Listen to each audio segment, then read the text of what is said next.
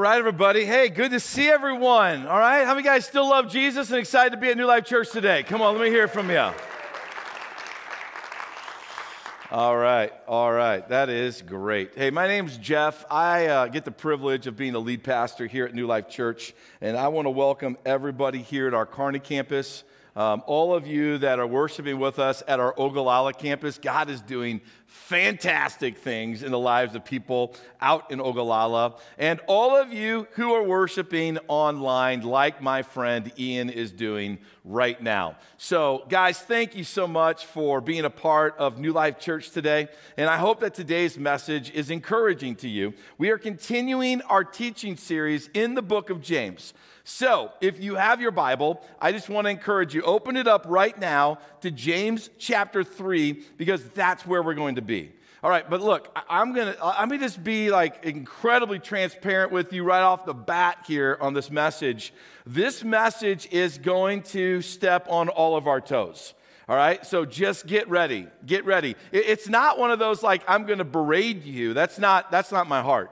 I'm never that way with the gospel, and if I ever am, God forgive me. That's not the preacher I want to be. But I am going to say this, that what James talks about is so practical that it's going to step on our toes, because in one way or another, you are going to find yourself in James chapter 3. So James is this book that is like designed to give us the practical instructions for living out this faith that we call Christianity. And if you're here today, then your desire is to pursue Christianity. You might be here listening to this message, and you're wondering, is Jesus who I want to follow? Is Christianity what I want to commit my life to? And then I look around here at the Kearney campus at least, and I know out in Ogallala today that there are many of you who have already gone all in.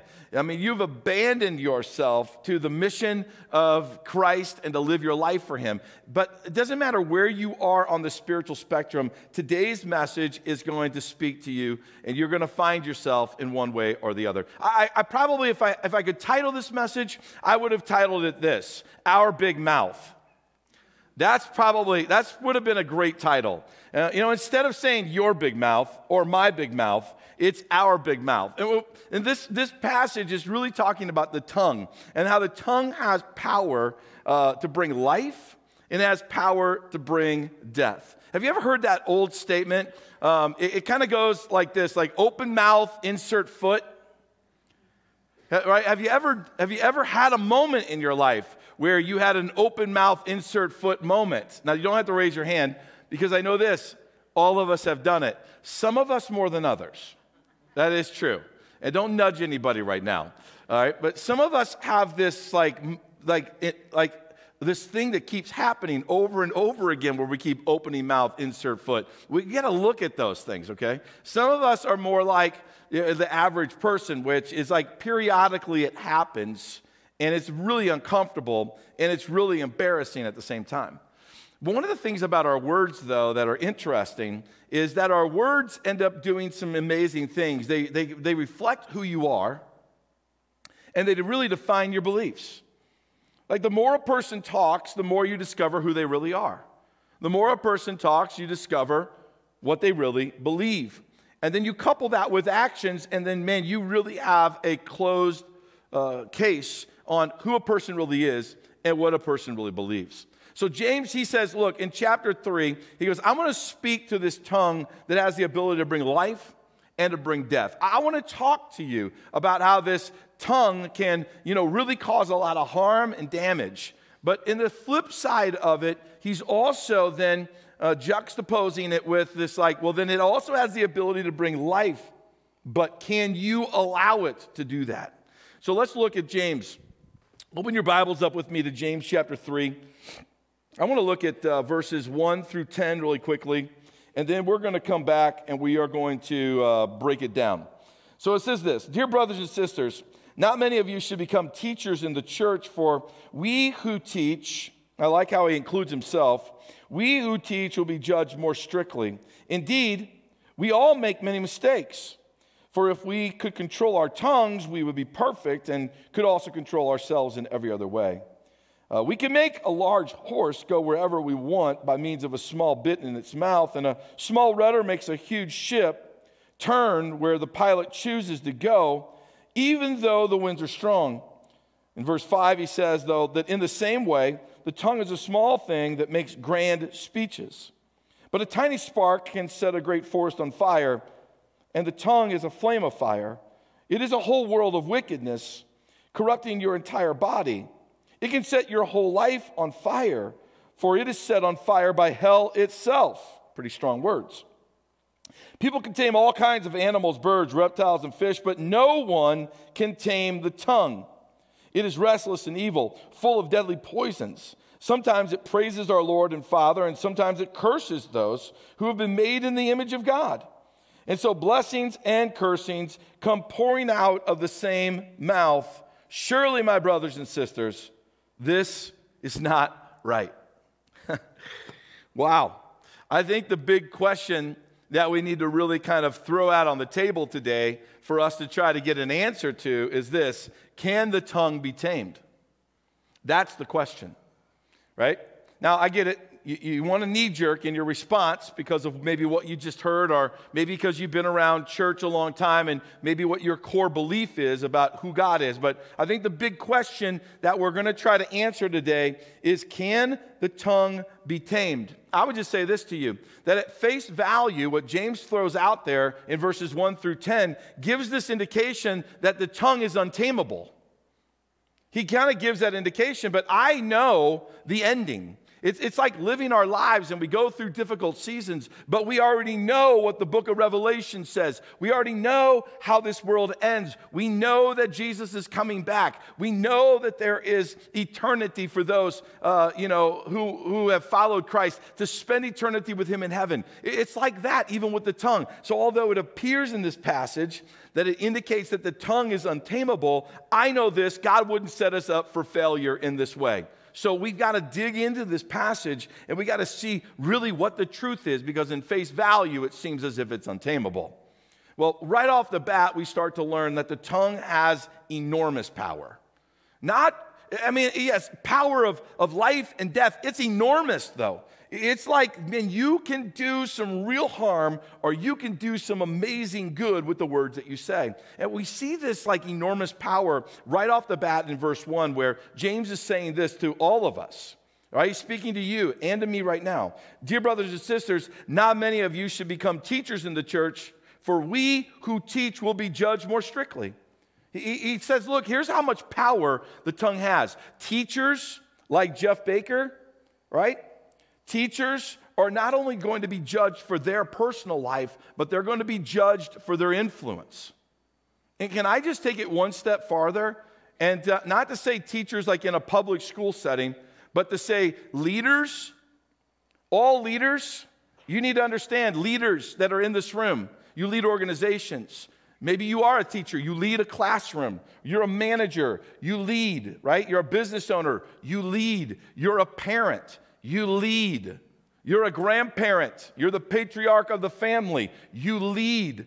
All of us have influence in some way, shape, form, or another, and that means all of us are leaders. I need you to know right now, leaders, your words have power, and your words have power to affect the way people think.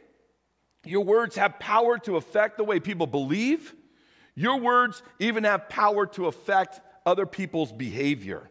Words have power, and words have influence over people. And they have that for the good, and they have it for the evil. I don't know about, when you were born or not, but in 1978, a horrific thing took place with a bunch of Americans living out of America. Jim Jones convinces 900 men, women, and children, they believe 300 of them to be children, convinces them to drink a cyanide-laced punch to commit a murder-suicide. That's the power of words at work over time through a cult leader that causes people to take their own life. Now look, if you know the whole story, it was a pretty horrific situation. But it doesn't justify the fact that, his words were the words of evil, and his words influenced people in a way that created great destruction. But you compare that then to the great evangelist Billy Graham, who spoke to over 215 million people And in speaking to that many people, many of them surrendered their life to the lordship of Jesus Christ for the very words he was speaking. As he was speaking the very heart of God, he influenced people into a relationship with God to transform their life for eternity. That's power in the words. That's why Proverbs 18:21 is so true, that the tongue can bring death or life. So you're not Jim Jones, thank the Lord for that. And you're not Billy Graham, although some of you think so.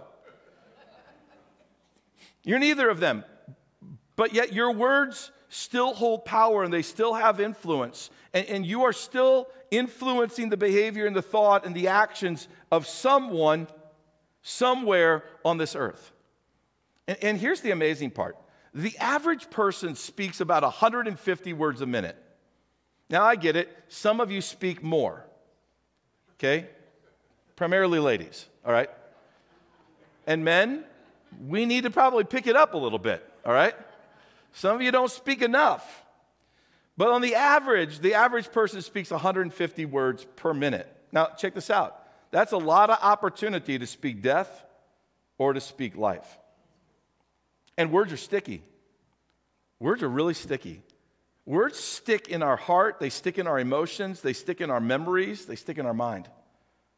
And some of you, you've got words, unfortunately, that you remember that were spoken to you in hurt and in pain.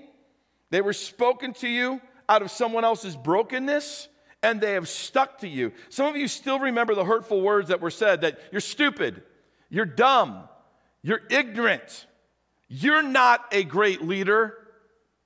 You should be fired. You're fat. You're slow. You'll never be as good as this person, that sibling, this other leader. You've heard those words, and then they've stuck to you. And those words are hard to get out of you. They're hard to get out of your mind.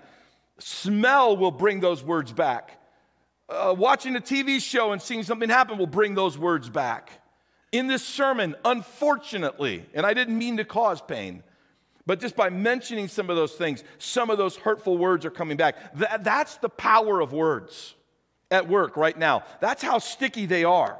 But on the flip side, if negative words can have that kind of power, positive words can also affect a person's self-esteem, and they can also affect a person's behavior in a good way. My grandson, oldest grandson, right? Aiden Thomas Pirtle, 10 years old, thinks he knows it all. A couple weeks ago, and they live in Omaha, a couple weeks ago, I get a phone call, and it's, Dad, we don't know what to do, we need some help. All right, well, what's going on? Aiden ran away from school. Oh, man. Yeah, and the concern is there's so many facets to it, right? Like, what's really going on? What's in his head? What's in his heart? Does he know that if he runs away from school, someone could like snatch him up and then he never comes back again? Thankfully, a neighbor to the school calls the school and says, hey, there's a kid hiding behind my bush. You guys aren't doing something off the school grounds, are you? The good news about a 10-year-old is that they think they know it all, but they don't, right? They don't understand the power of network. And so I'm trying to help my daughter and son-in-law and trying to speak some life into them, trying to encourage them in this moment where they're distraught and, they're trying to work with the school, and the school's doing a great job working with them. And I know that they love Aiden, and so I'm just trying to invest into them. Well, a week ago, I got a chance to be in Omaha, and Kim and I said, hey, let's invite Aiden and Ailey, his sister, and let's invite them to hang out with us for the day and spend the night with us in the hotel, and then, we'll swim, and we'll bring them back the next day. And I said, perfect. And in my heart, I was like, I'm going to be part of the solution here. And so while we're with them, all of a sudden, okay, on Friday night, I just randomly say to Aiden, I'm proud of you, man. And he looks at me with those eyes of doubt and he says, why?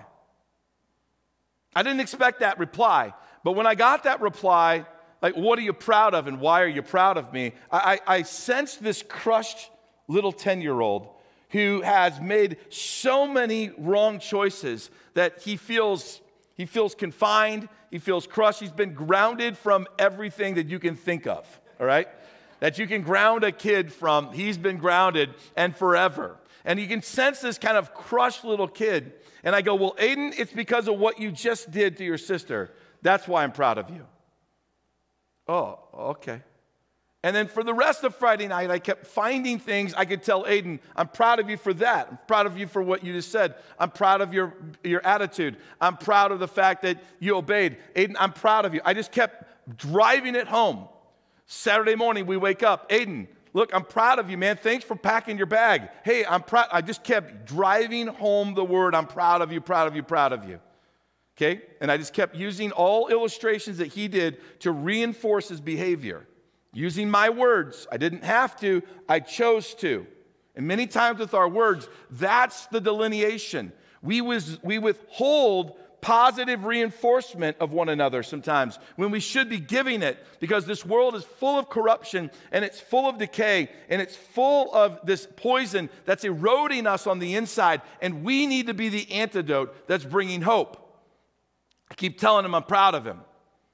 Then he gets home and his mom calls later that night.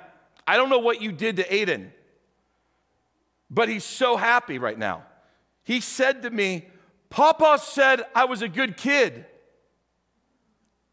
Papa never said he was a good kid that I remember. I just kept reinforcing the behavior of a good kid. And isn't it amazing that the interpretation in a 10-year-old was that Papa said I was a good kid? Our words have power, guys. That's what I'm trying to drive home. If you're a parent, can I just give some friendly parent advice right now? Maybe even some management advice. Speak to the child you want, not the child you have. Speak to the child you want, not the child you have. You should be the one that rises above the moment of behavior and sees the child you want and starts speaking into that moment, instead of caving to the behavior and lowering yourself to them and falling apart emotionally and verbally and spewing out more damaging words. We can speak to the employee we want. We can speak to the child that we want. And I'm telling you, those words have power and influence. You might have to speak until you're blue in the face because they've been so demoralized. They've been so tore down. But you keep speaking to the person that you see that they can be in God's eyes, not the one that they're acting like right now. Why? Because your words hold power. They're either a weapon that's going to bring destruction and harm, or they are like words that are building a healthy muscle of self-esteem, almost as if your words are like protein for the soul, building it up. So the tongue has power. We know this, but can we tame it? Can it be tamed? Well, James chapter 3 says this, and I want you to read it with me, right? Because these are the encouraging words of James chapter 3. Read it with me. No one can tame the tongue. Isn't that encouraging? Man, that's encouraging. No one can tame the tongue. What in the world? What am I supposed to do with this, right? What are we expected to do with this? No one can tame the tongue. What if it actually said, no one can tame weight gain? Would you go out to the store today and just go, look, that's a license. I'm buying all the ice cream on the shelf. I'm going home. I'm turning on Netflix, and I'm going to gorge myself. Well, no, you wouldn't do that after the first time, okay? You would do it once. But then after that, ice cream's not going to sound good anymore. Right? So what does this mean for our tongue? That just because James says you can't tame the tongue, does this give us the license to go and say whatever you want? I know you wish that it did, but you can't. Why? Because that's destructive and harmful behavior. Listen to what else James says about the inability to control the tongue, going back to verse 2. He says, indeed, we all make mistakes. Come on, that's all of us. We just turn to somebody and say, hey, that scripture's talking about you right now, all right? Right? Just in an encouraging way. Just in an encouraging way. Right? Yeah, that scripture's talking about you. Be careful, husbands. Be careful. Be very careful. All right? Hey, we all make mistakes. For if we could control our tongues, we would be what? Perfect. And could also control ourselves in every other way. I mean, listen to this. Listen to this. This is what James is saying to us. Hey, you've all made mistakes, which means this: you're not perfect. Oh, but let me tell you how you could be perfect. It's like he's dangling a carrot in front of us. Let me tell you how you could be perfect. You could tame the tongue. You could do that. But then later on he goes, but you can't do it. But I'm dangling this out. Oh, and by the way, if you could tame the tongue, guess what else you could do? You could tame all kinds of areas of your life. But you can't. Bam! Right? It's like slam dunk. It's like, crush me, man. Crush me. Right? So then James goes on and he goes, let me tell you why you can't tame the tongue. In essence, okay, I'm just bringing the question up based on what I'm reading here. Let me tell you why you can't tame the tongue. Look at verse 6. These are all scriptures we read already. Right? He goes, look, let me tell you why. Because among all the parts of the body, the tongue is a flame of fire. It is a whole world of wickedness, corrupting your entire body. It can set your whole life on fire, for it is set on fire by hell itself. You're like, what? I'm a follower of Jesus Christ. There's no hell setting my tongue on fire. Oh, yeah? Maybe go back and re-listen to all the words you said last week. And you're going to find that there's more of that than you wished was alive inside of us. It's like the tongue set on fire by hell itself. It's almost as if the tongue is empowered by hell. It's directed by hell. It's inspired by hell. This is one of the reasons why you can't tame it. And it's so true because all of us have had moments when we spoke a word that seemed like a forest fire of harm, destruction, division, and separation. And it just divides people. He goes on, he goes, let me tell you some more reasons why you can't tame the tongue. Look at verse 8. It is restless and evil, full of deadly poison. Again, so encouraging scripture. Man, it can't control itself. It just has to get out. Like you're trying to control it. And it's like, I'm restless. I'm just going to say it anyways. It was in the back of your mind, and then before you know it, it's coming out of your mouth, and someone else is picking it up with their 2 ears. Oh, and it was evil, and it was poisonous, and it caused more harm than you wanted to. In verse 9, he goes on, and he says, sometimes, let me tell you why else you can't control it. Because sometimes it praises the Lord and Father, and sometimes it curses those who have been made in the image of God. Some of you, literally on the way to church, were in an argument and words were being spoke that were hurtful and damaging, and then you came in here and what did your tongue instantly start doing? Praising God with that very first song. You lived it out. Some of you, unfortunately, that was you. And it's almost as if my tongue then is bipolar or it has a mind of its own. So are we doomed to live with a mouth that would wound and hurt others? Is this just our future? Are we doomed for this? Where in the world is the hope? And I got good news for you, because in this passage, I also find an incredible amount of hope. In statements like this, verses 3 and 4, where he says, look, we can tame a large horse. We can make a large horse go wherever we want by means of a small bit in its mouth. And a small rudder makes a huge ship turn wherever the pilot chooses to go, even though the winds are strong. I want to encourage you today, right? If a horse can be tamed with a small bit, then there's hope for you. If a small rudder can direct a ship through a storm, there's hope for you, right? Look at verse 7. That people can tame all kinds of animals, birds, reptiles, and fish.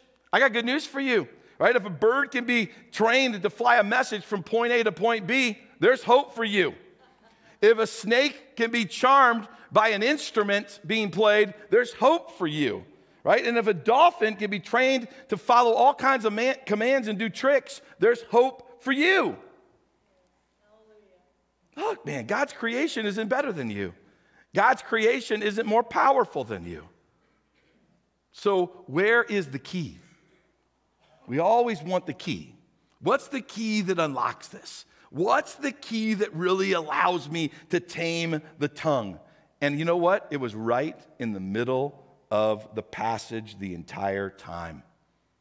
It just happens to be that maybe as we've been looking at it, we haven't been interpreting it correctly, or we haven't been putting the emphasis in the right place. So let's go back, because the key is sitting right there in James chapter 3, verses 7 and the beginning of 8, and we've already read it all separately. It says, people can tame all kinds of animals, birds, reptiles, and fish, but no one can tame the tongue. Let me tell you what he's trying to say here. He's trying to say in this entire passage, you, in your human strength, it's impossible for you to tame the tongue.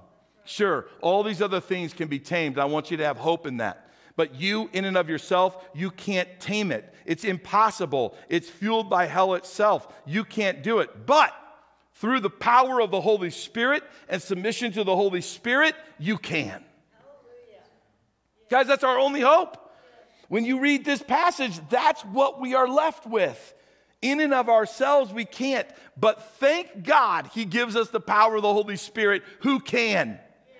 Hallelujah. And there's this submission. There's this obedience, this like lowering ourselves so that he can be glorified through us. That's what this passage is trying to tell us. This passage is trying to say to us that, look, we're all going to fall. We all are going to have many mistakes. So what do? We repent and we ask the Holy Spirit to help us. That's what we do. That's where we start. Then we also ask the Holy Spirit to help filter our thoughts before they become words. How many people need that? Filter my thoughts before they become words. Look, there's this guy in the Bible. His name is Peter. He's one of the original 12 disciples, one of the apostles. Peter, he's known for a few things. One of the things he's known for is denying Christ 3 times. He said to Jesus, I'll never do that. Like, that's not who I am. I love you. I'll follow you. I will give my life for you. Jesus gets arrested. He's being flogged. He's being put through this kangaroo court trial before he goes to the cross. And what does Peter do? In a very short period of time, during one evening, with his own words, he denies Jesus how many times? Some of you guys know the story. He denies him 3 times. 3 times he says words of death. Jesus dies on the cross. He's resurrected.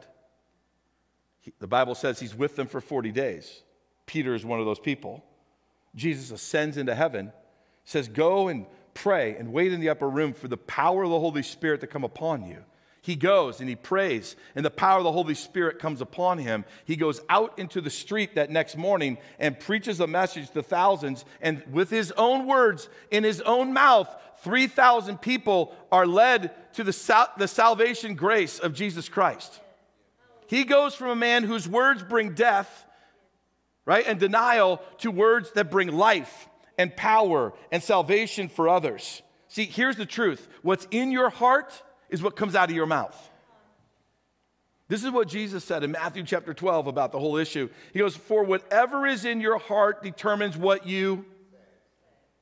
Did you catch that? Whatever's in your heart controls this. Whatever's in your heart controls, it determines what you say. A good person produces good things from the treasury of a good heart. And an evil person produces evil things from the treasury of an evil heart. So, the more God owns the heart, the more healing words will flow out of your mouth. So our big move today is this. Our big move is to move just like Peter did. Move to the power of the Holy Spirit. Our big move today is to seek the Holy Spirit and to say, in and of myself, your word is clear. I can't control this. But this little thing brings life and death. I want to be somebody who speaks life.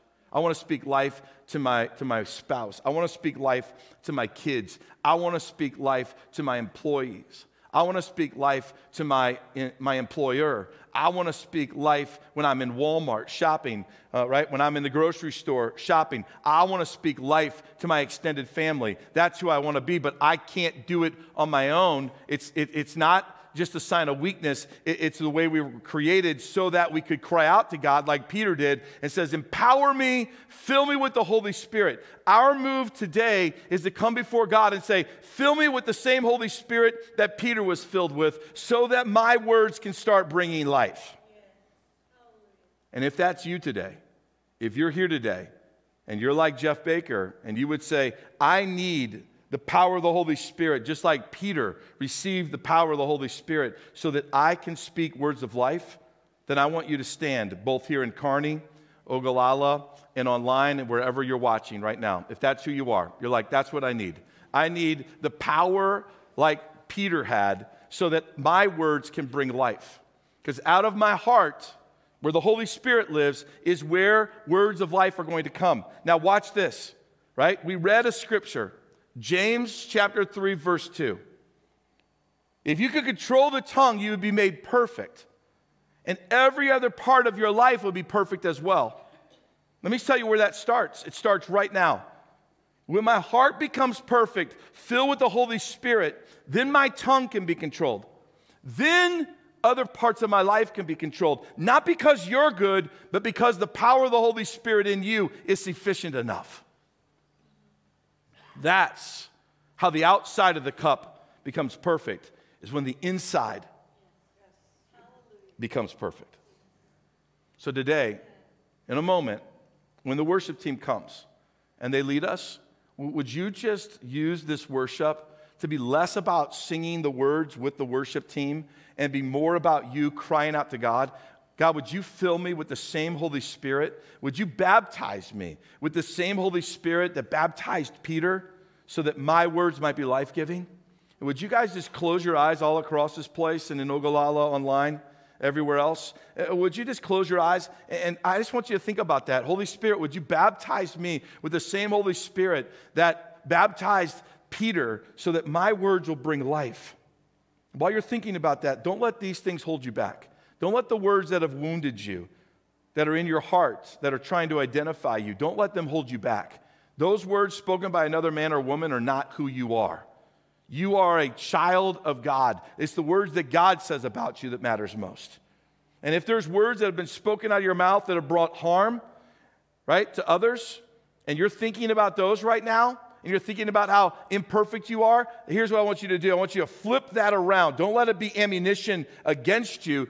Let it be ammunition that causes you to move towards Christ. Repent of those words right now. Don't let those words hold you back. All right? So let me pray for you. Come on, let's pray.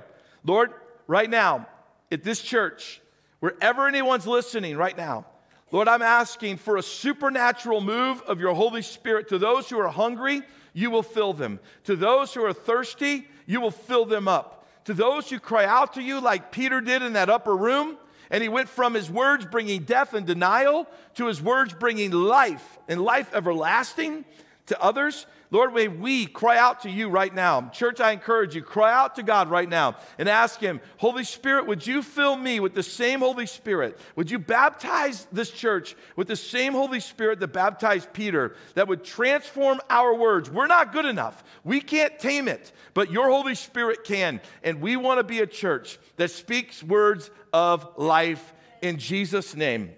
So come on, guys. As we worship, let's seek the fullness of the Holy Spirit. Amen. Amen.